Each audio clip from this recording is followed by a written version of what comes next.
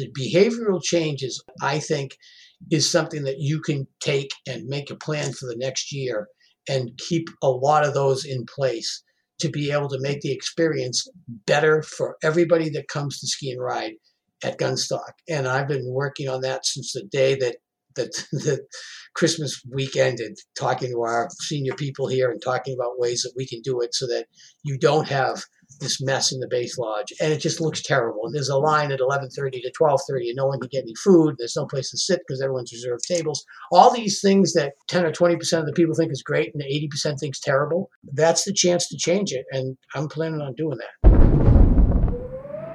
Welcome to the Storm.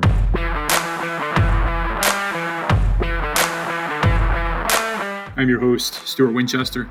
Feels good to get back at it in 2021, starting with the incredible ski state of New Hampshire. Before we get to that, big news. We have a new URL. Stormskiing.com replaces skiing.substack.com. Same site, same look, same host, just a new name. As always, go there to subscribe to the free Storm Skiing newsletter. Also, follow the Storm on Twitter at Storm Ski Journal and on Facebook at the Storm Skiing Journal. Another big announcement. The Storm has a new partner, still partnering with Mountain Gazette, which I will tell you more about in a minute. But I am pumped to announce this partnership with Helly Hansen. You all know conditions in the Northeast can be unpredictable. And if you ski every week like my family does, you need to be prepared for anything, especially this year when your car is your base lodge. That's why we are rocking Helly Hansen gear from head to toe to keep us warm and dry no matter what Mother Nature throws at us. Helly Hansen gear is ready for anything because professionals who brave the world's harshest environments have been integral to the development of the brand's gear. This season, I'm gearing up in the Alpha Life Aloft jacket. And the difference between this and other ski jackets is obvious. This thing is decked out with a Helly Tech waterproof, windproof, and breathable outer layer. It is lightweight and incredibly warm, even on the coldest days. Plus, the Life Pocket, which stays 2 times warmer than a normal ski jacket pocket, keeps my phone from dying while I'm on the mountain all day long. If you want to get yourself new gear or know someone who needs to refresh their ski kit, visit the Helly Hansen in Boston or Burlington, Vermont, and mention the Storm Skiing Podcast ad to get 18.77% off. Why 18.77%? Because that's the year they were founded. That's right, over 140 years ago. Then hit me with a DM showcasing your new gear so I can give you some run on social media or the podcast. The Storm Skiing Podcast is also brought to you in part by Mountain Gazette. Founded in 1966, Mountain Gazette is a biannual, large format print title celebrating mountain culture. Head over to mountaingazette.com and enter code GOHIRE10 for 10% off subscriptions. Use code EASTCOAST, all one word, for 10% off everything else, including vintage magazine covers, which make great art for your home office or living room. I got the first issue a couple months ago, and it's incredible. This is more of a work of art than a magazine. The thing is huge, first of all. The quality of the writing is outstanding. Huge, amazing photos. This is not like anything in snow sports media. It's very deep, incredibly varied, incredibly well conceived. Grab your subscription today over at mountaingazette.com, and you will get a PDF of that first issue as the crew works on issue 195, due out this spring. Mountain Gazette. When in doubt, go higher. Episode 34, Tom Day, President and General Manager of Gunstock, New Hampshire. All right, back to New Hampshire. An awesome, awesome ski state. We've heard from Cannon on the podcast, heard from Cranmore, covered Loon last year. This week, we're going to hear from a legend. Gunstock is a tremendous mountain with an incredible history. And the guy in charge of it all knows New Hampshire skiing better than anybody. Let's hear it. My guest today is the President and General Manager of Gunstock Resort in New Hampshire. Gunstock is one of the oldest ski areas in the country in continuous operation since 1937. The ski area has 48 trails and glades on a 1,340-foot vertical drop, serviced by 7 lifts, including a high-speed quad to the summit. His long ski career includes 13 years as the general manager of New Hampshire's Waterville Valley Ski Resort, Tom Day is my guest. Tom, thank you so much for joining us today. Thanks for having me, Stuart. Tom, I want to start by talking about your career a little bit here. You're new to Gunstock, but you're very familiar with New Hampshire skiing and the New Hampshire ski industry. Take us through your New Hampshire ski career, starting from the very beginning back in the 70s, and how you eventually worked your way up to be GM of Waterville Valley. Yeah, I actually went to college at Plymouth State, which is now Plymouth State University, but at that time was Plymouth State College. And when I graduated, I worked summer at construction, and then that winter I decided I wanted to work at a skier because I've been a long time skier since I was a kid. Waterville Valley was right down the road, so I went and I got a job as a lift attendant, and I did that for about 7 days, and they were rebuilding a chairlift called Sunnyside that had gotten struck by lightning, and I walked down to talk to the guy that was working on it. He was a Swiss engineer by the name of Fritz Schmutz, and he needed help, so I went down and finished building that lift with him, and then that summer they hired me to work on lift maintenance, and I did that for 5 years. We built 4 lifts internally ourselves. That's what people used to do in those days. Then I did lift maintenance for 4 or 5 years. Then I took over lift operations, and then I moved into to the mountain manager position in 1984, and I did that till 96. And then I became general manager until 2010. So I believe that you started there back in 1978. Does that sound right? Yeah, 78 was when I started, correct. So take us back here, Tom. What was Waterville Valley like in 1978, and how much had it changed in the 32 years in between when you left as general manager in 2010? Well, there was everything. It was all fixed grip double lifts. There was not a triple chair. No one even knew what a detachable was. There was one snowmaking line that went up the beginner terrain, and that was all there was, with a tiny little compressor house. And gradually, it evolved into snowmaking, about 100% snowmaking. 2 high-speed detachable quads. I can remember when we put the first triple in, it was like, oh my gosh, there's a chair that seats 3 people.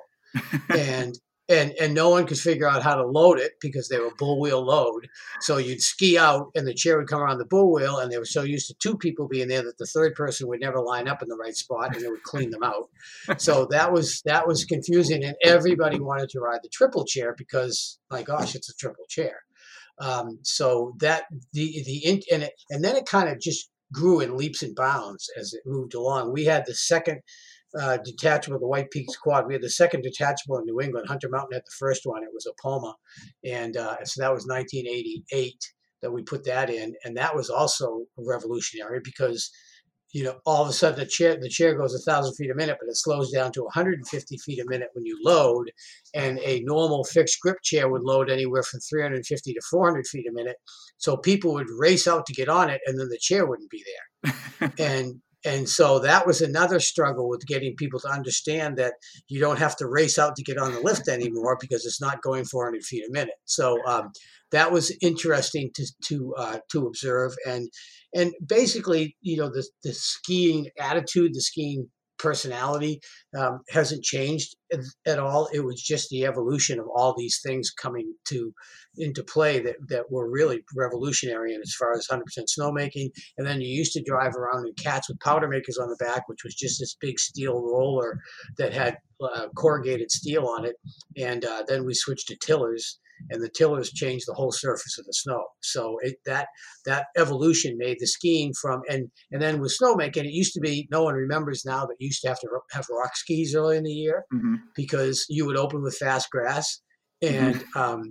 And basically, when you started making snow, you didn't have to do that. There used to be trail crews all summer long that would just walk down over the trails and throw rocks off the trails into the woods to get it so that it would be smooth enough to open with a very minimal amount of natural snow. So you really had a front row seat to the technological evolution in skiing over those 3 decades, and you had a 13-year run as general manager of Waterville Valley. And then you left the ski industry for a decade back in 2010. Why did you make that decision, Tom? And what did you end up doing for those 10 years? Booth Creek Ski Holdings owned Waterville, and they were we had owned 9 other resorts, and they were phasing out selling each resort per their plan. A private company came in and bought Waterville. I was ready to kind of move on anyways.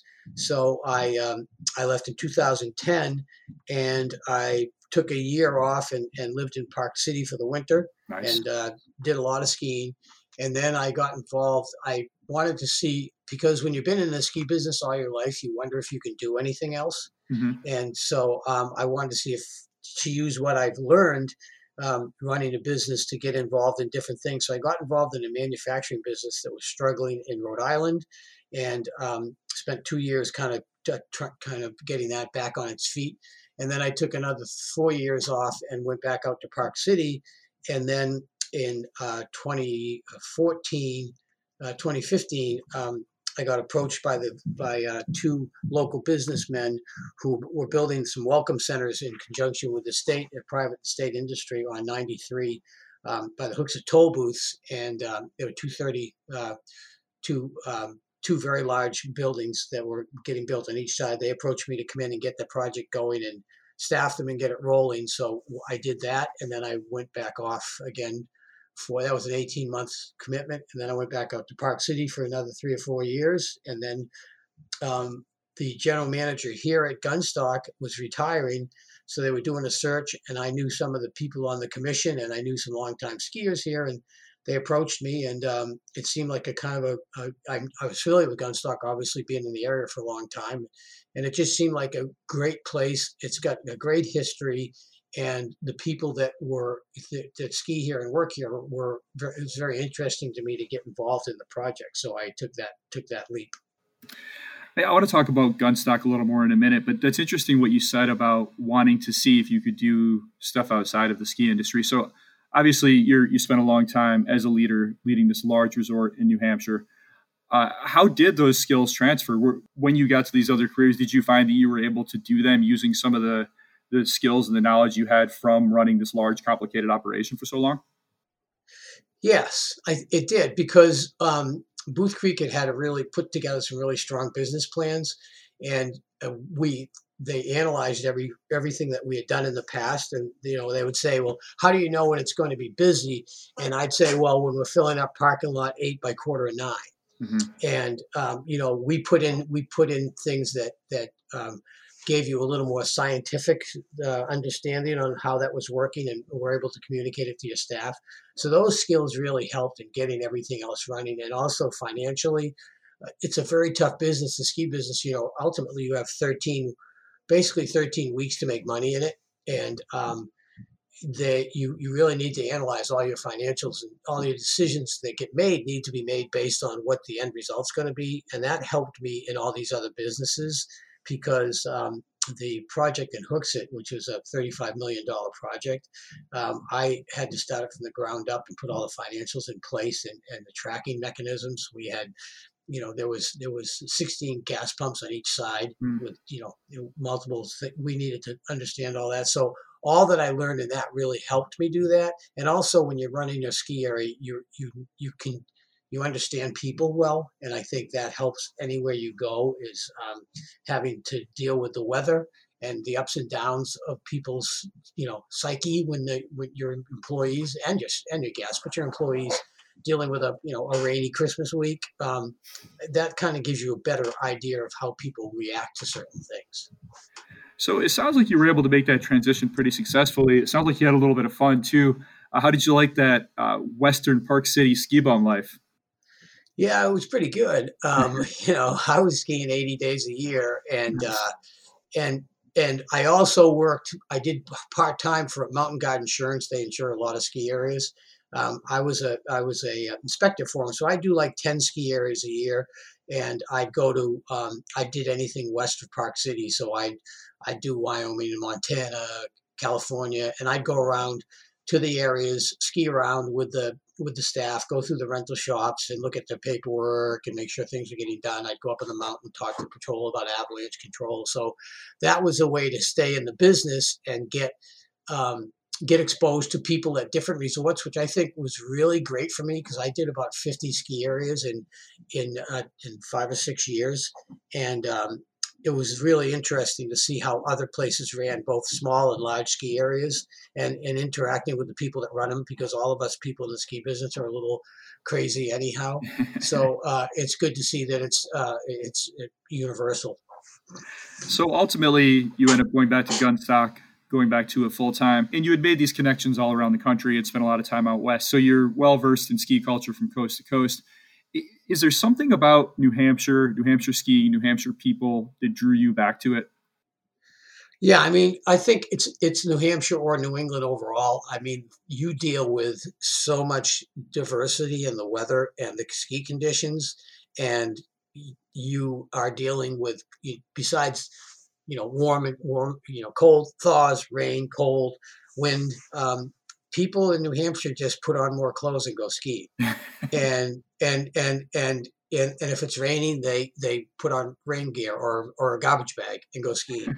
And if it was below 30 degrees out west, everybody is wearing neck gaiters and puffy coats, and so the overall New England attitude towards skiing is just the coolest, and it's just amazing how people just don't worry about what the weather is. They want to go outside and ski, and that's what I really enjoyed about the New England, being around New England and the ski areas there. It's an interesting, cool group of both staff and guests. Yeah, that attitude and that mentality is ingrained, and that's not going anywhere. But a lot did change in those 10 years that you were gone. And it sounded like you were still involved with the industry, but a lot of did change, and that includes the arrival of these mega passes like Epic and Icon into the Northeast. Was there a readjustment period, or from the point of view of running a mountain, was it more or less the same as when you left it in 2010? It's pretty much the same. I was exposed to the passes because I worked a couple of mornings a week in Park City, which is a Vail resort. So I was very familiar with the Epic Pass. But running a skier is kind of running a ski area, and you have all these outside influences like these mega passes going on. But the way I looked at it, as far as coming here, is that you have an opportunity at a smaller resort like this. It doesn't have a mega pass basis to have a personality and be a little more of a customer oriented area than you can do if you're doing the kind of the mega pass marketing and this and that. So that's what we looked at here and said, listen, we've got a very loyal skier base. It's a very much of a family mountain. The terrain is conducive to families.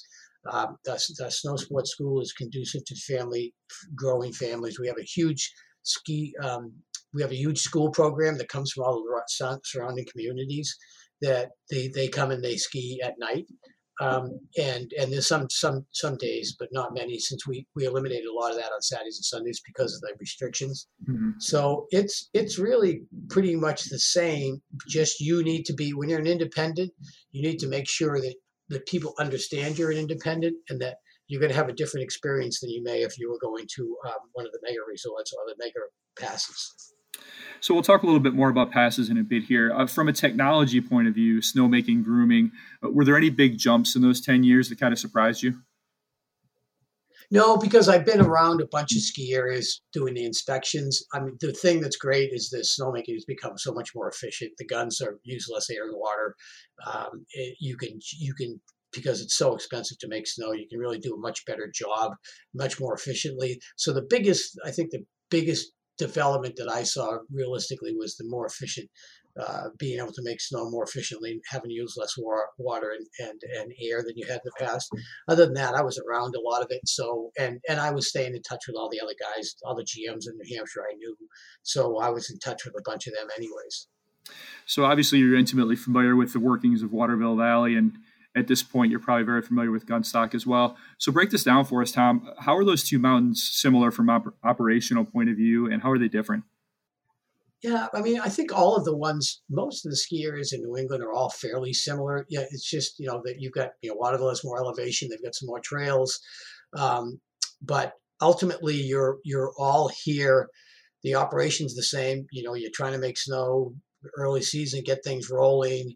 You're always going to have staffing issues because you have to employ so many people, and the jobs are kind of demanding. Being a lift attendant, being outside all day, snowmakers are tough, but snowmakers just seem to really like making snow, and Right. so that's a breed that seems to come and enjoy what they're doing.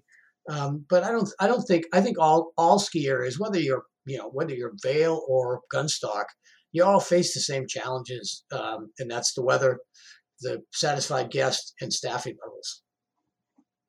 So I want to talk about the history of the mountain a little bit here. Gunstock is one of the oldest ski areas in the country, opened officially in 1937, as I mentioned in the intro.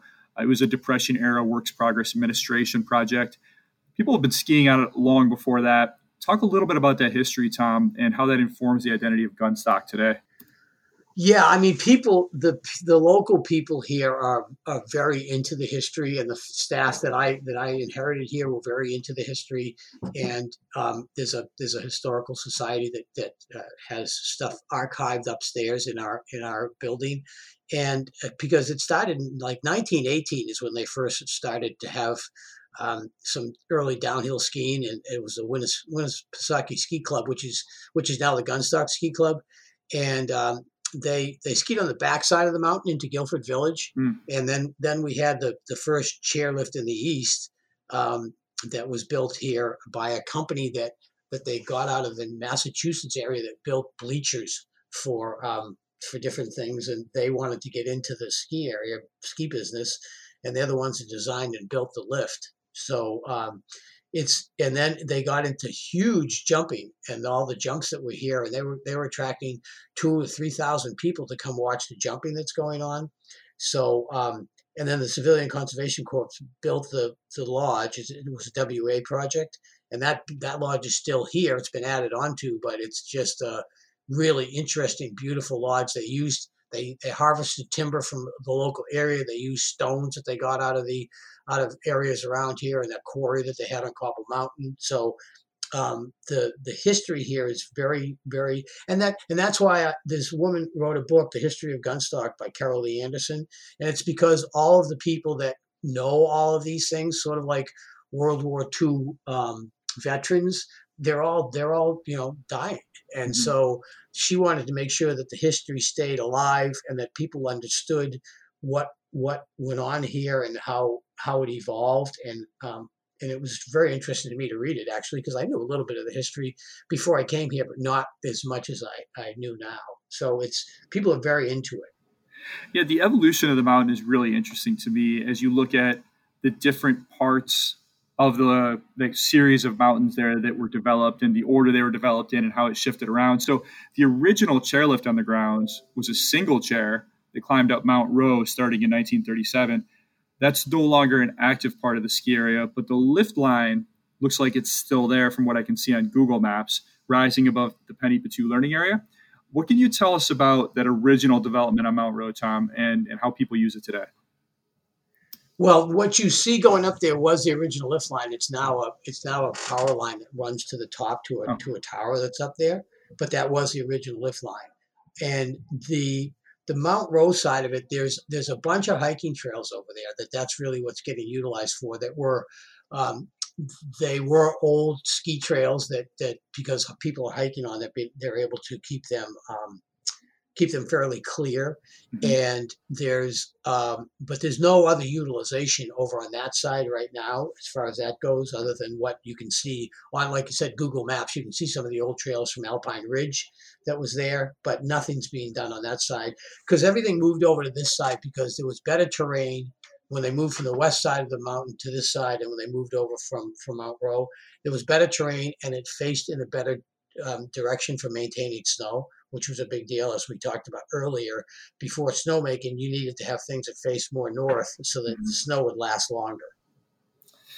So that single chairlift, is there any kind of marker or any other monument to that chairlift, or is it just the lift line and that's what's left of it? No, there's those historical state markers that you see everywhere that you travel through any state. It talks about when the lodge was built, that it was the first first chair in the east, and then there's also they're in the process of building a little area down by the Penny Lift. There's a kind of a grove of trees there that they've got one of the old chairs, and there's a plan for this summer to build some sort of little area there that has a description of what the chair was and why it was there, and then hang the chair to be able to have people to be able to see it. And it's funny because you look at that chair and you look at what we have now, and I'm sure that kids are going to go by and look at it and think, huh, was that really what they did there?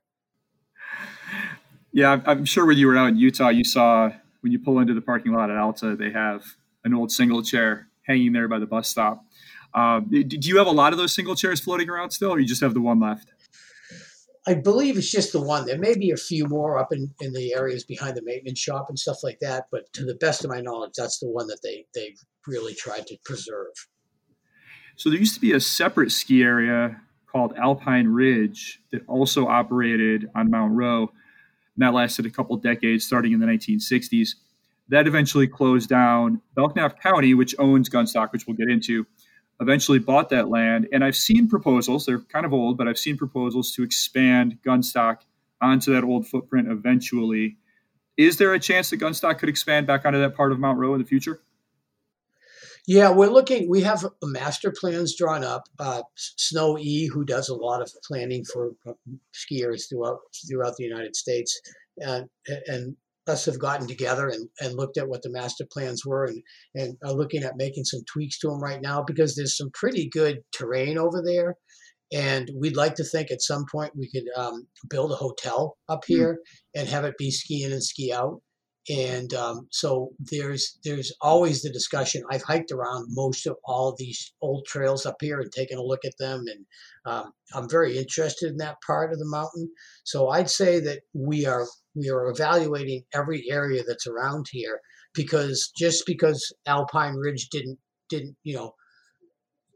enough skier visits to keep it alive, it doesn't mean that it doesn't have really good terrain. And you can't overlook something that a ski area that evolved into what Gunstock is. You can't overlook the terrain that's on that side anytime around, and see if you can reclaim some of the trails that were good skiing over there. And what do you know what the vertical drop is on that on Mount Rowe? It's less than here. It's probably I I can't give you an exact on it, but it's quite a bit less than it is here.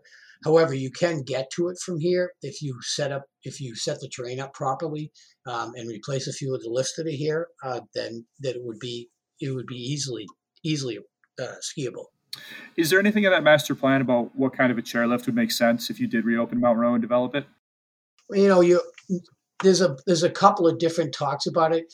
Generally, you always want to put in a quad because quads are sexy, but you don't have to have a detachable quad as long as four people are riding in it. That still has the quad appeal. So, but you also have to look at what your unloads are like to see if it can distribute that many people. So we're always moving around to what we think we need to do.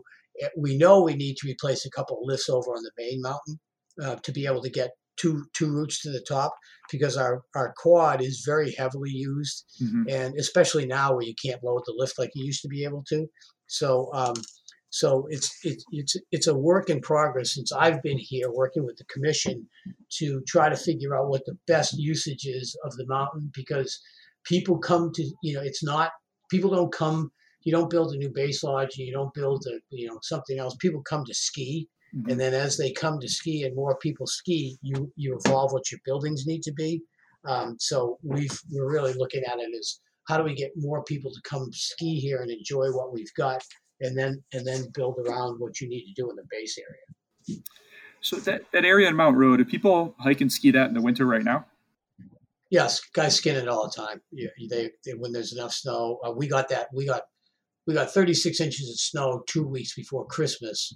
We were in that pocket, like Yeah. guys up the road got 5 inches, and then it rained 3 inches on Christmas. Ugh. So that took care of that 36 inches. But there were people skinning all over the place up there because there's some pretty good terrain. I've Yeah. actually skied some of it, and there's some pretty good terrain when you got the snow. So people are skinning all the time, and we're seeing a lot more uphill skinning than we did in the past, Mm-hmm. also. So it's still being utilized a lot. Yeah, well, hopefully we get some more snow so people can do some more uphilling this season.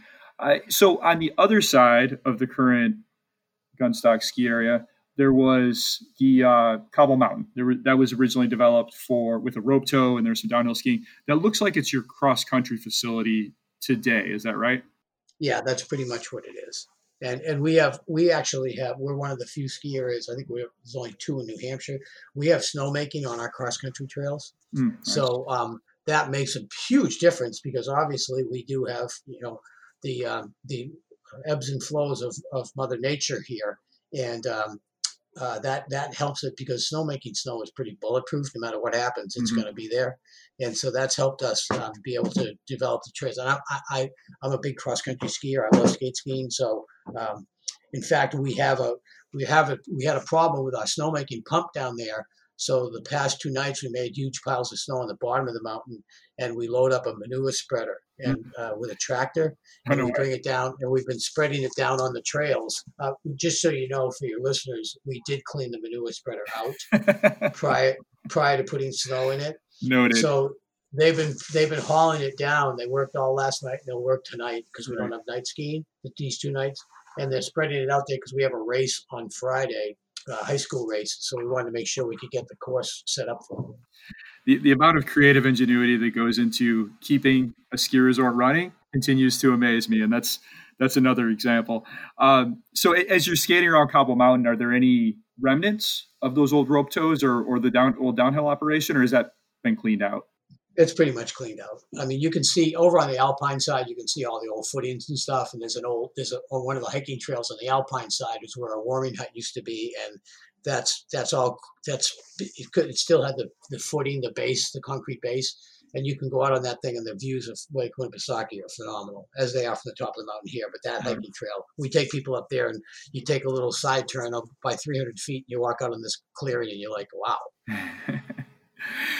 So a little higher up the mountain on Gunstock Mountain, I've seen proposals called the Southwest Pistol expansion. Is that still part of your master plan? Is that something you're still considering? Yeah, oh yeah, yeah. We're looking at, every 5 years you redo a master plan, and every 5 years you kind of discuss what you did in the last one. And the good thing about with guys like snow engineering and stuff is they take a lot of input from the staff as far as what they see, what the flow seems to be, what goes on, and so we're in the process, like I said, with them relooking at, what's should we go towards Pistol? Should we go towards Mount Rowe, the old Alpine Ridge? Where are we going to get the best additional terrain that's going to offer us the best skiing that we can have that doesn't have a lot of runouts at the bottom of it? What would that Southwest Pistol expansion look like? Where would that be? How many trails would it be? What do you have in mind over there? It looked like there was going to be three potentially over there at the ones we were looking at, but then we're rethinking that anyhow to see if a couple of them make the sense, like I said, without having runouts at the bottom of them. Hmm. So it's sort of you take it again, you lay down the maps, you look at the beauty of now as opposed to when I first started at Waterville and we were cutting trails. You'd go through the woods with a compass, and you'd have a flagging tape with you. And actually, Joe Cushing, who was one of the original starters of snow engineering, and Sel Hanna, in fact, Sel's Choice at Waterville is named after Sel Hanna. You'd walk through the woods with a compass, and you'd mark trails, and you'd have a topo map with you in a plastic bag, basically, because they try to look at the topo lines to figure out where you should go. And now they can lay all that stuff out on computers, so Nice. it saves you a whole lot of time and effort. So you can make decisions sitting in a room with guys going, well, yeah, this is how this looks, rather than going up and hiking down over, marking some trails, and then looking at a topo map and going, oh, well, you shouldn't have turned that there. You know, um, it's a lot easier to plan. So looking at the current trail map, where would that expansion be? Would it be off the top of the current pistol lift Yes, pretty much so. and off the backside there where it's forest right now? It wouldn't go off the backside. Well, it would go off to the ski lookers left, and it would Okay. go down into that area. You could see that if you look at the trail map, you can see where the cross country trails go up into that point Yep. there. So it would kind of come down into that point and almost butt into the cross country trail. But like I said, this is such a work in progress right Mhm. now. Again, since I've gotten here, as far as really where is the um, where can we get the most bang for the buck to create. You don't want to just cut a trail because you cut a trail. You want to cut a trail to make sure the trail skis right. Mhm. And you don't want to. You want to cut a trail to say we've got 50 trails, we've got 55. We just want to make sure that they all ski right. And right now, the terrain here is really good. Mhm. The trails are all really fall line oriented, And my favorite trail personally is Recoil off the top. It's a New Englandy type trail.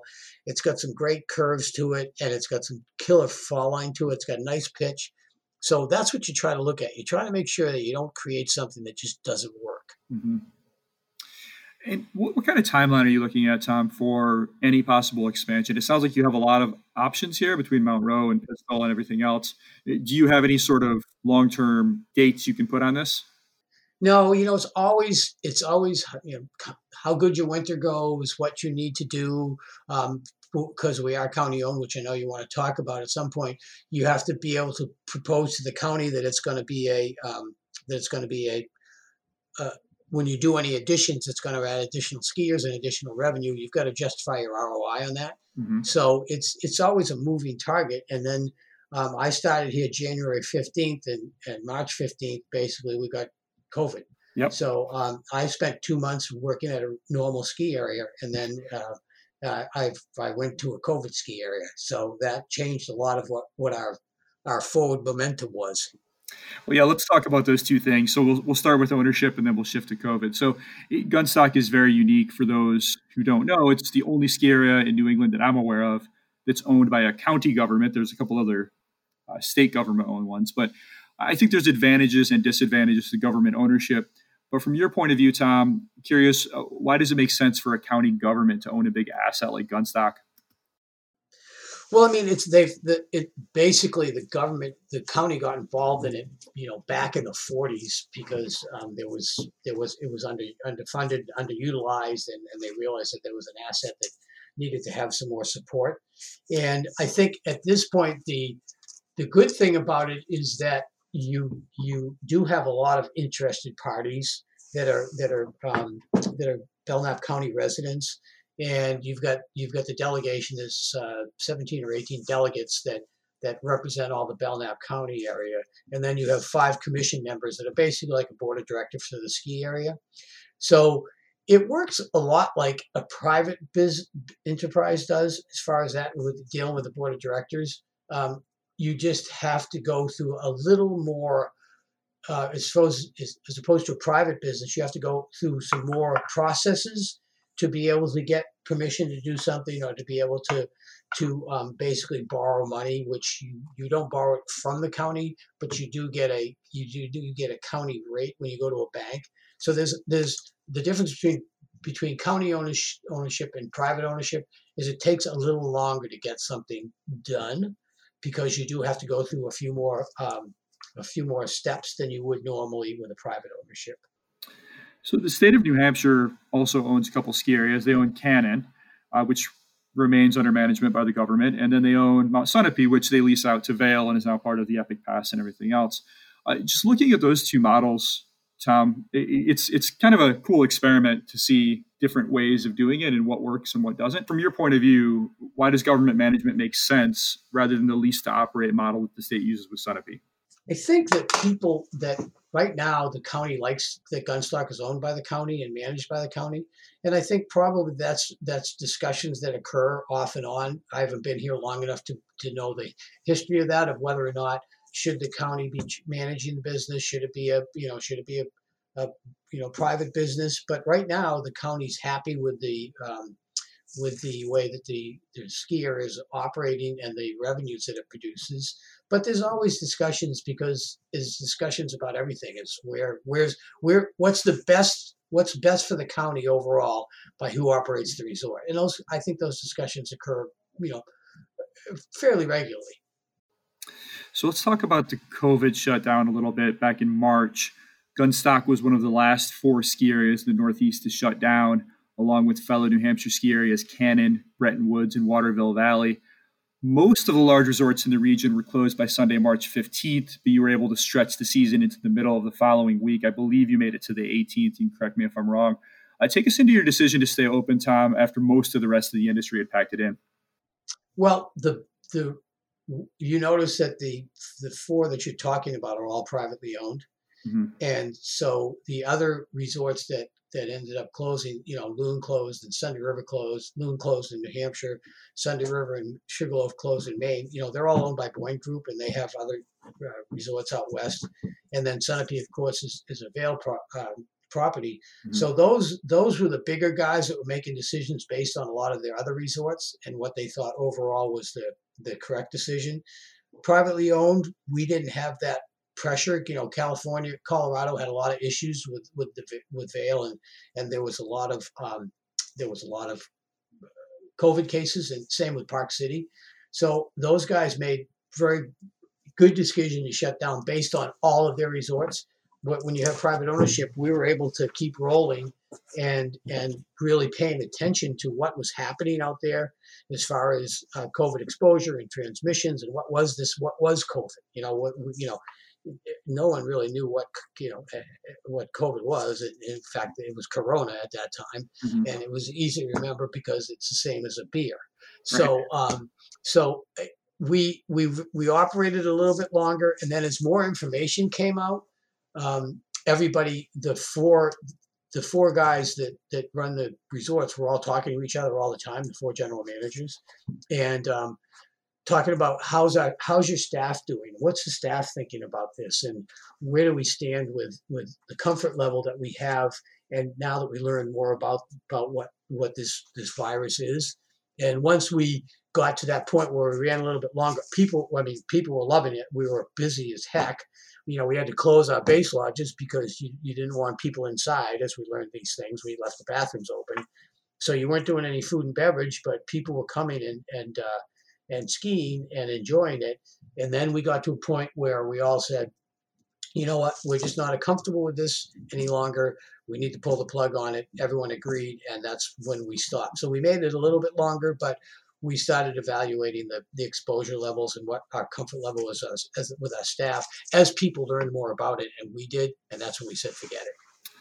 And what was that week like for you, Tom? Because it seemed to be a lot of pressure from the outside to close. And it sounded like there was a lot of pressure to stay open as well, because like you said, you were busy, people were loving it. I know it was probably a blur, but what was that week like for you, just trying to manage one of the few remaining ski areas open in the Northeast?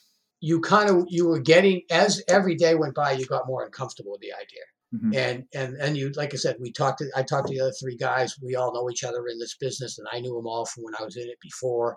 And we'd all be saying, well, what's going on? How are you handling this? What are you doing about tickets? How are you making sure your staff isn't getting exposed to that? How are you cleaning your lift buildings? So it became the start of the how are we going to deal with COVID going forward lessons. So it was getting uncomfortable, and that's when we all said, we need to pull the plug. It wasn't one of those things where we woke up every morning and went, wow, look how busy it is. This is great. Right. We were all going, wow, look how busy it is. Ooh, what do we do now? Yeah. So when the shutdown hit, it really seemed like a worst case scenario. And there was a quote from you in New England Ski Industry News back in May.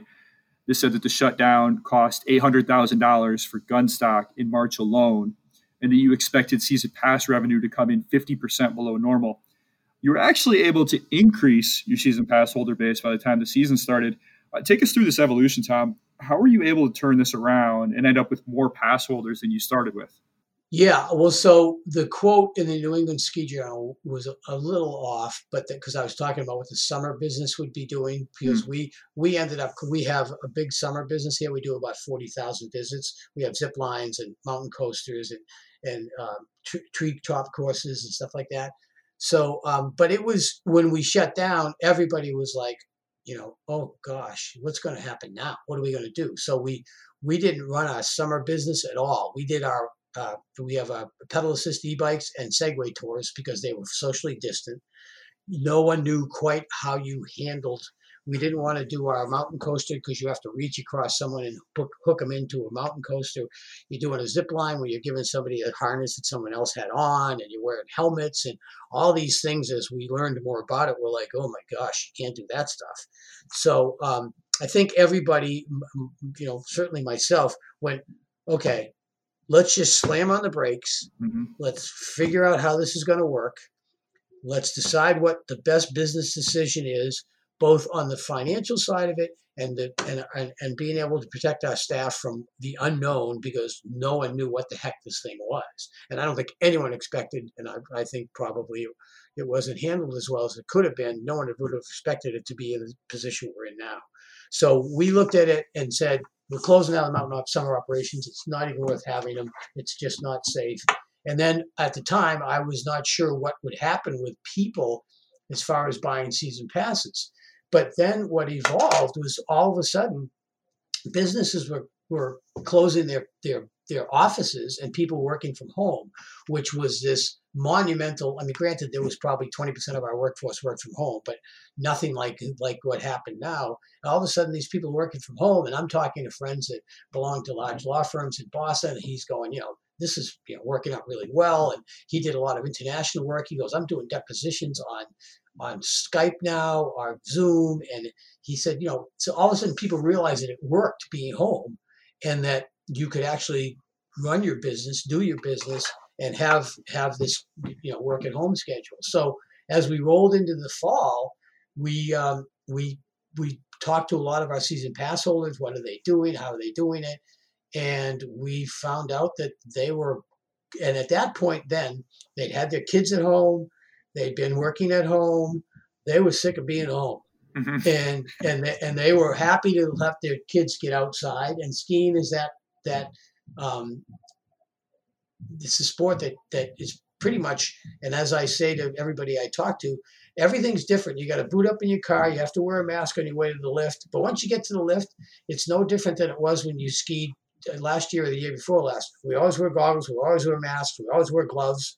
So the experience of skiing itself is the same. Getting there and what you can and can't do, going into a lodge and this and that, that's the difference. And people have been very receptive to that. So our season pass sales were very strong, and they continued to be strong right up until we opened. And our school groups, which we thought would be half of what we were, are back up to full boat again. And so our college pass sales were great, because the college kids, they're home more than they're in school. So we have a lot of happy college kids skiing here that are learning remotely, and it seems like they're doing a lot of learning on these chairlifts. So it just changed. No one knew what was going on. It changed and evolved, and I think the behavioral changes in this business, to me, is a good idea. Mm-hmm. And people are learning to reserve their tickets online, snow sports online, rentals online, so you can make it so it's not just this mess when everybody bombs into a place in the morning. Mm-hmm. And everybody our lodge is reservations only. Everybody isn't going in the lodge at 11:30 and throwing all this stuff all over the floor and trying to get something to eat when you can't find anybody place to sit down. Mm-hmm. And so it's just the behavioral changes, I think, were very beneficial. And I think it's stuff that we can all work with, if we're smart, to be able to make the ski experience much more pleasant going forward. And are you seeing this increase in pass holder sales translate to more people on the mountains more of the time? Because you're there every day. I've been out skiing quite a bit this season. And from my observations, it seems like weekdays are far busier. Weekends are getting busier a lot earlier than they were before. Is that what you're seeing as well? Yeah, it's pretty unbelievable. Midweek, we expected it to be better, but it's better than we had expected.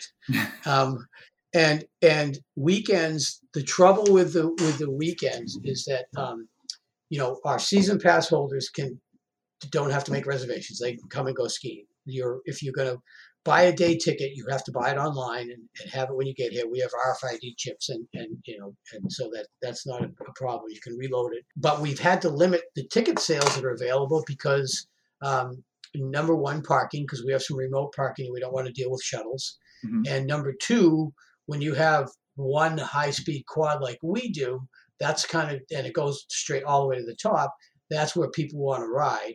And of course, because you can't, so if your uphill capacity is 2,400 per hour, I thought we'd drop down 20%, and it's more like 40% because you're putting single people on a chair, double people on a chair. Probably every 10th chair has 4 people because they're traveling together.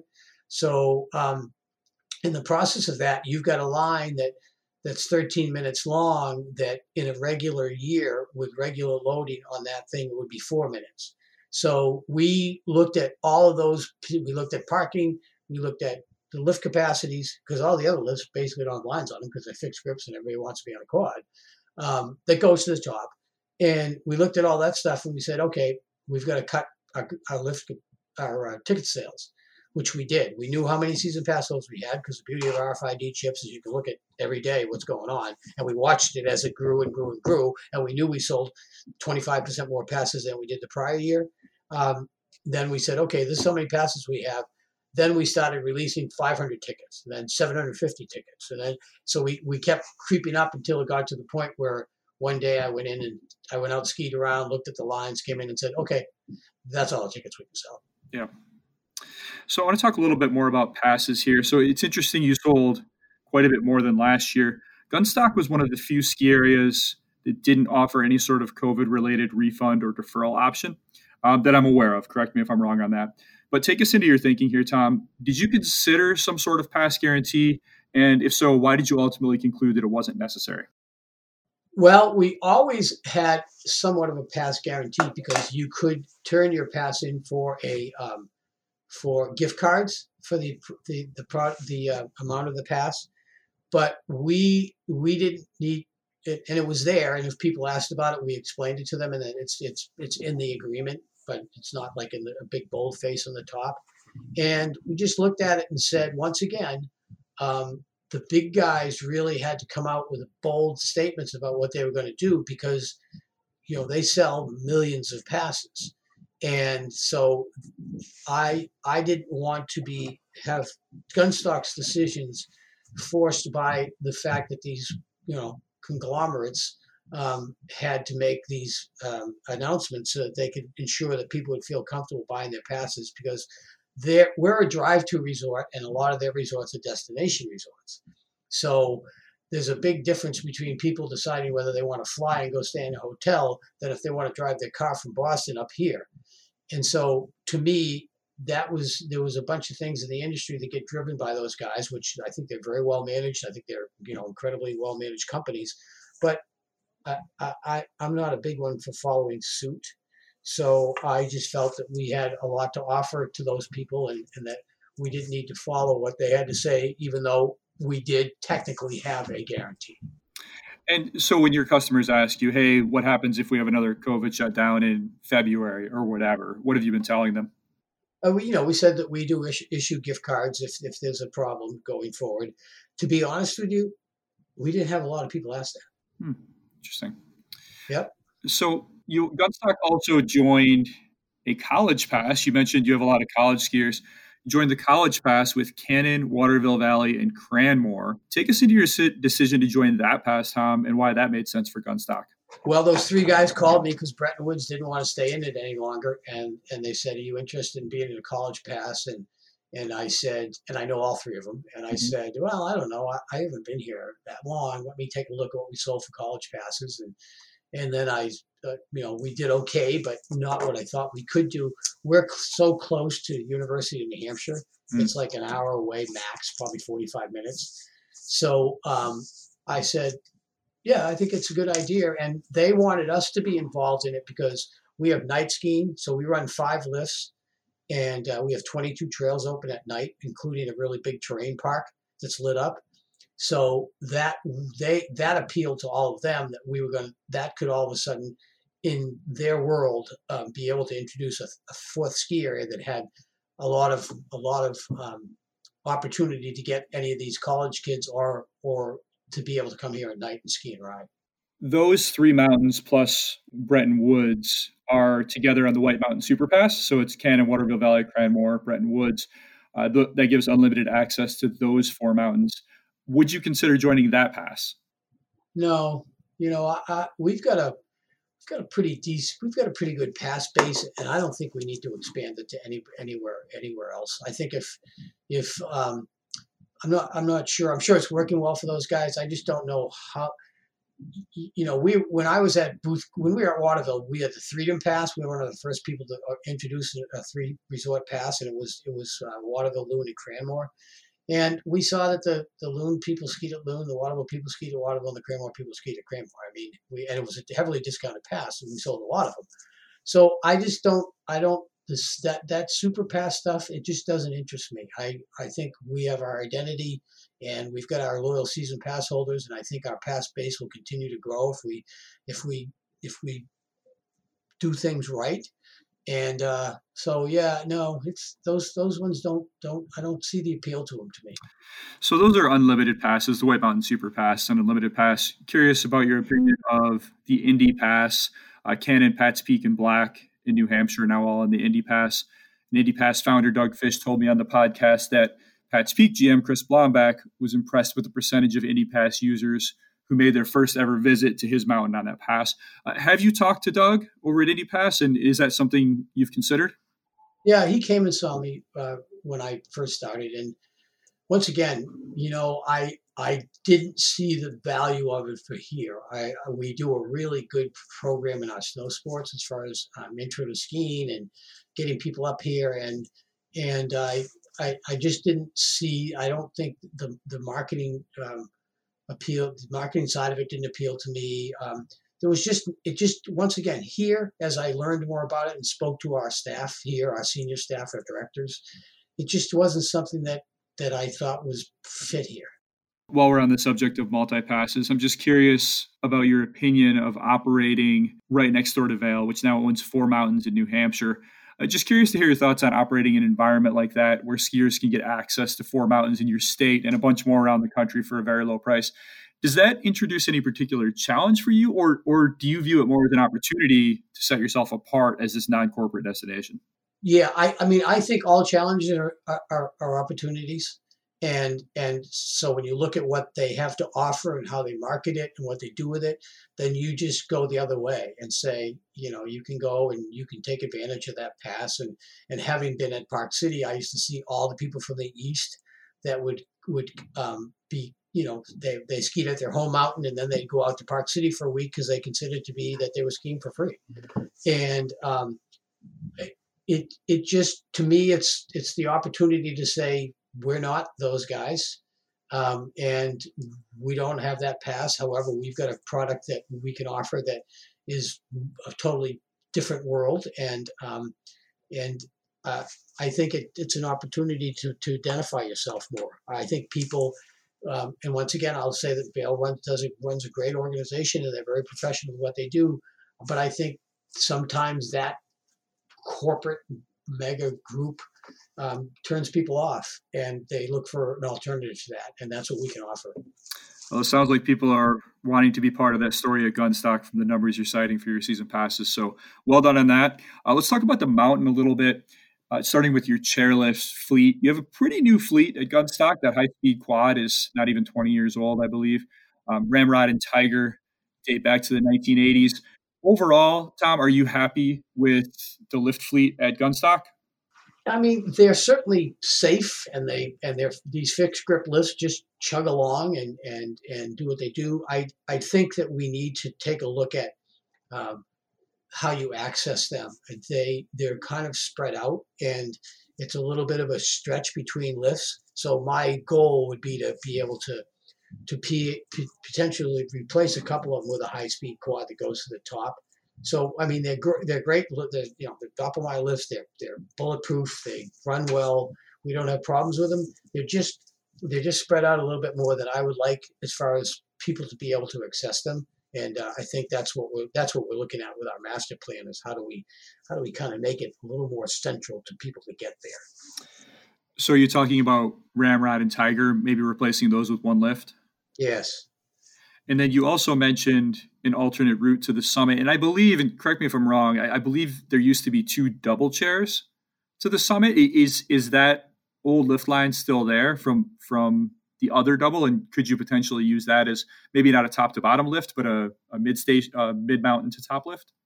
Yeah, I'm pretty sure that they use the same lift line to put the quad in that they use for those.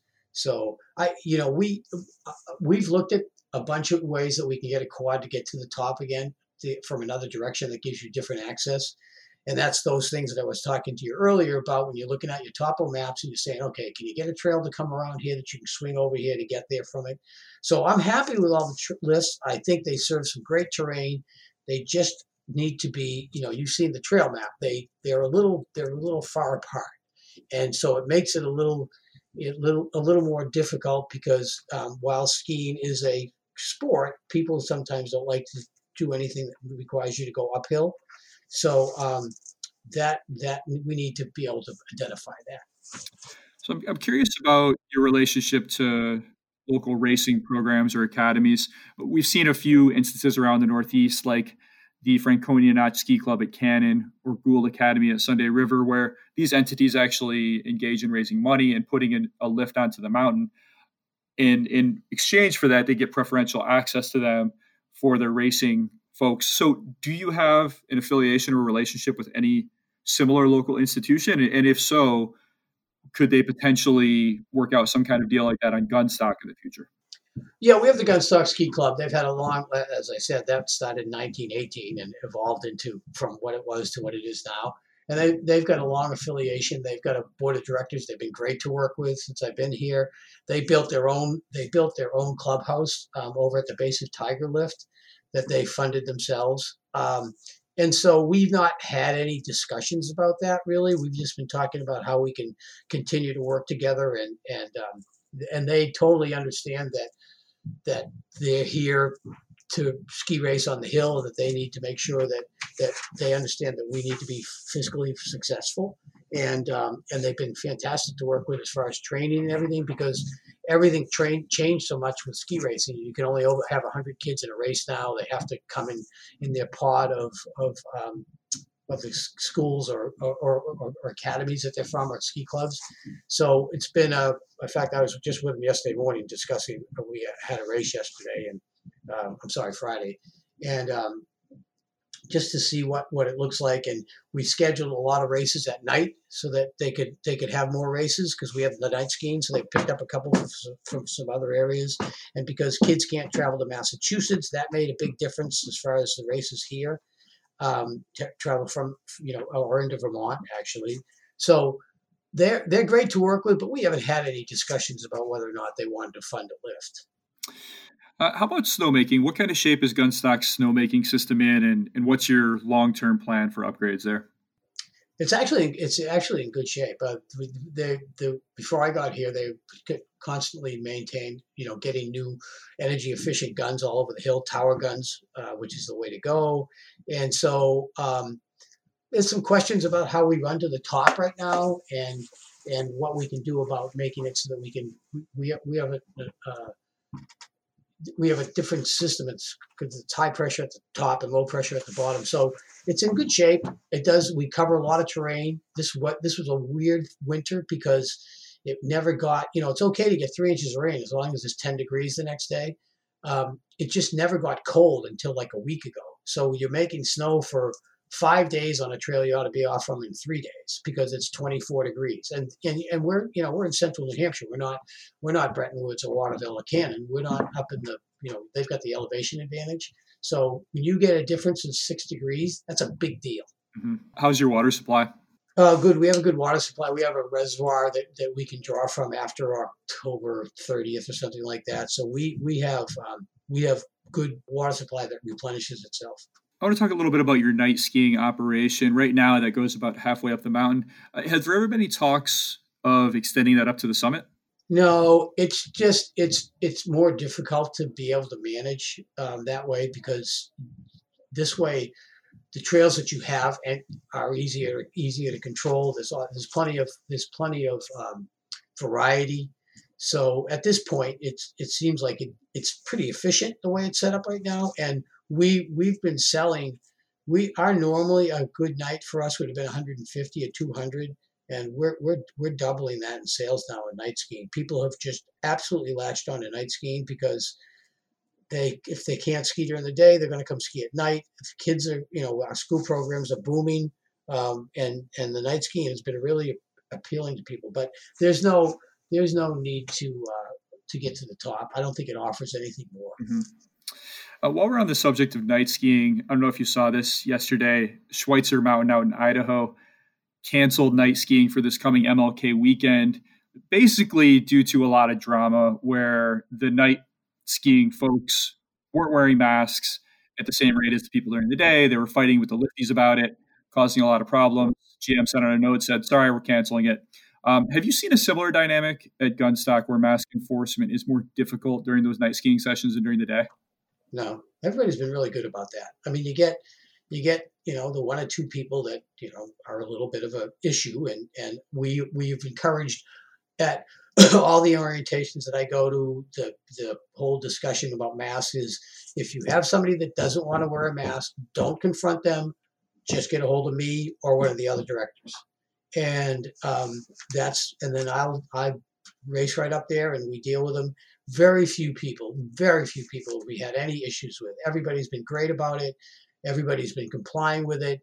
The night people, I think, feel a little more comfortable because it's just not as many people around. So you have to remind them, because people will pull them down when they're skiing down, then they ski in the line, and they kind of, when you say something to them, hey, mask over your nose. Oh, sorry.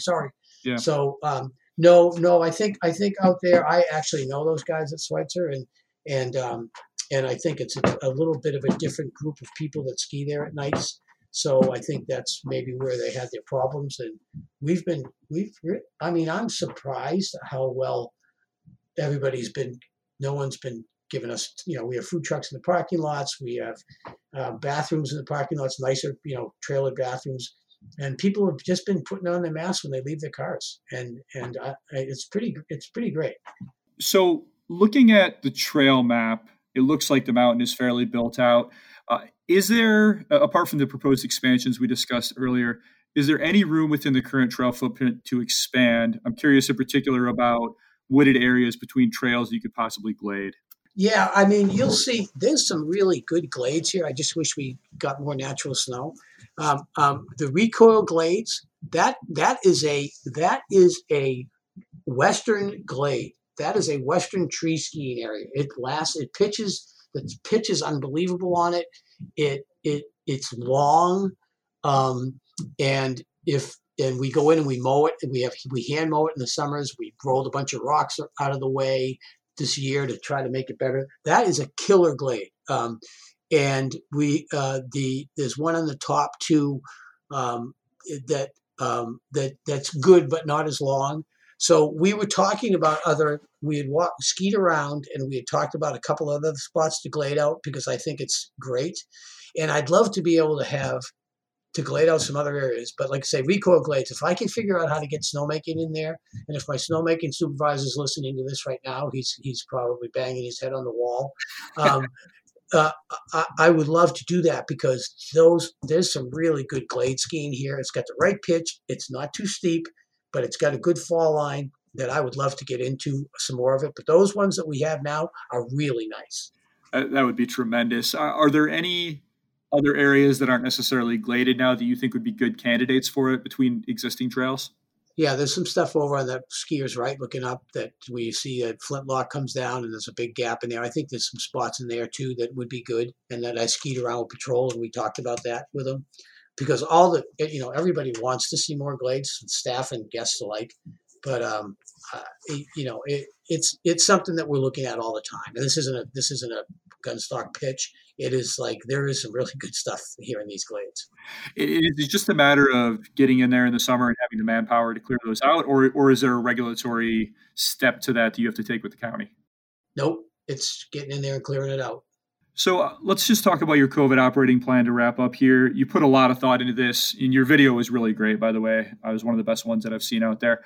Now that you've had several weeks to kind of sort things out and feel it out, including a very busy holiday period where you didn't have as much terrain as probably you wanted, what's your assessment? How's it going? How's COVID life? It would be better if it wasn't COVID life, Yeah.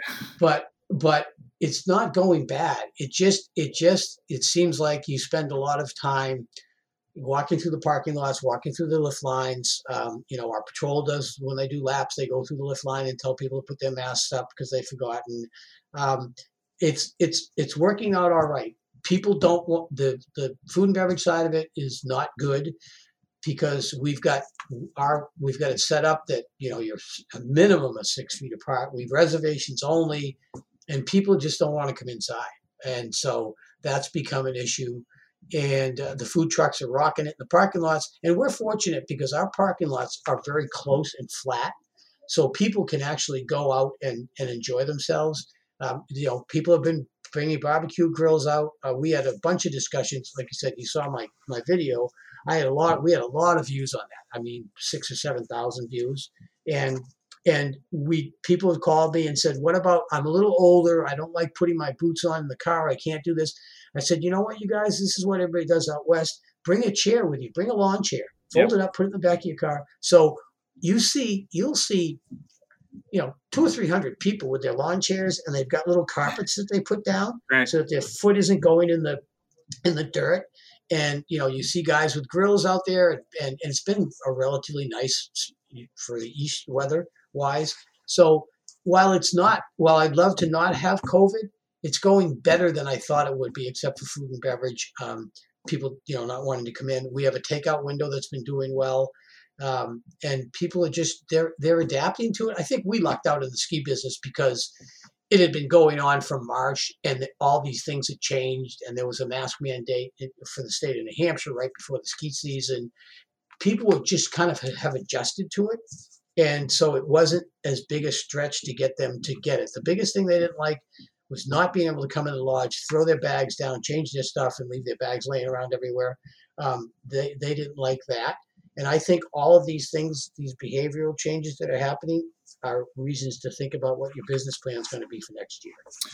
Yeah, I was curious about that. It seems like it was inconvenient and expensive, no doubt, but it's also this kind of once in a generation opportunity to rethink the whole business and rethink some of the things that were working. And some of the things you mentioned, these are things that I've hated for years. Like the fact that you cannot go into a lodge on a weekend afternoon and find a chair because people have their stuff piled up to, reserve the table for the day.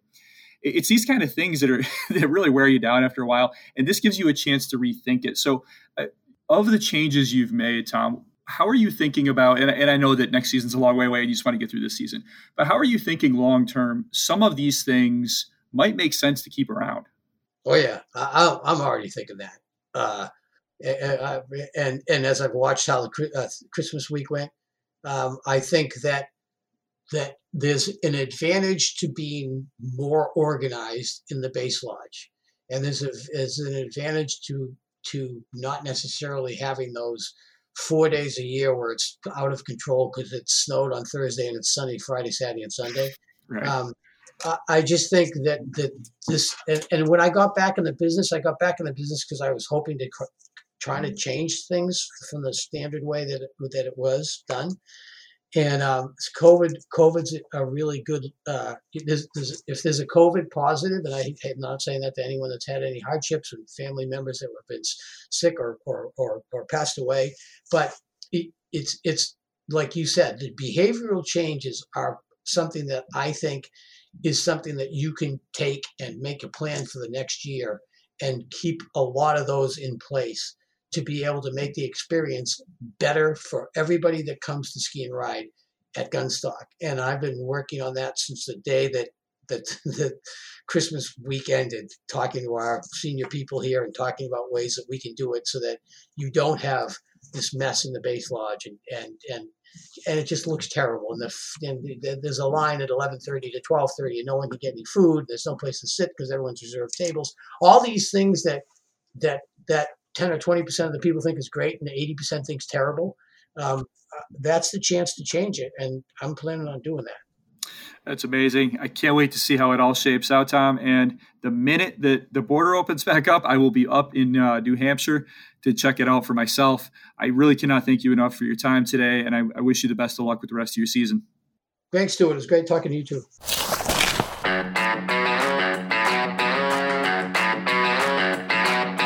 That's Tom Day, President and General Manager of Gunstock, New Hampshire. You heard him. He's doing it his own way. He's here to change the way things are done for the better. So, for those of you not facing travel restrictions, get up there. That is an operation worth supporting. I've actually never been to Gunstock, This is an unusual episode in that I don't typically feature ski areas I haven't been to, if for no other reason than it's hard to really understand them until you skied them. But they pitched it, and I've really been wanting to get up there for a long time, so we found a way to make the interview happen. Normally I'd just pop up there, but not do that this year. Not from New York. Luckily, a reader and listener, Carlton Gebhardt, gave me some extensive intel on the place. So, a big shout out to Carlton for that. And a big thank you to Kristen Lodge at Gunstock for setting this up. And thank you all for listening. Next up, another good indie. Bolton Valley President Lindsay Delorier. Subscribe for free at stormskiing.com to get that podcast as soon as it's live. Stay well, stay safe. I'm Stuart Winchester. Talk to you again very soon. The Storm Skiing Podcast is a Quicksilver Films production.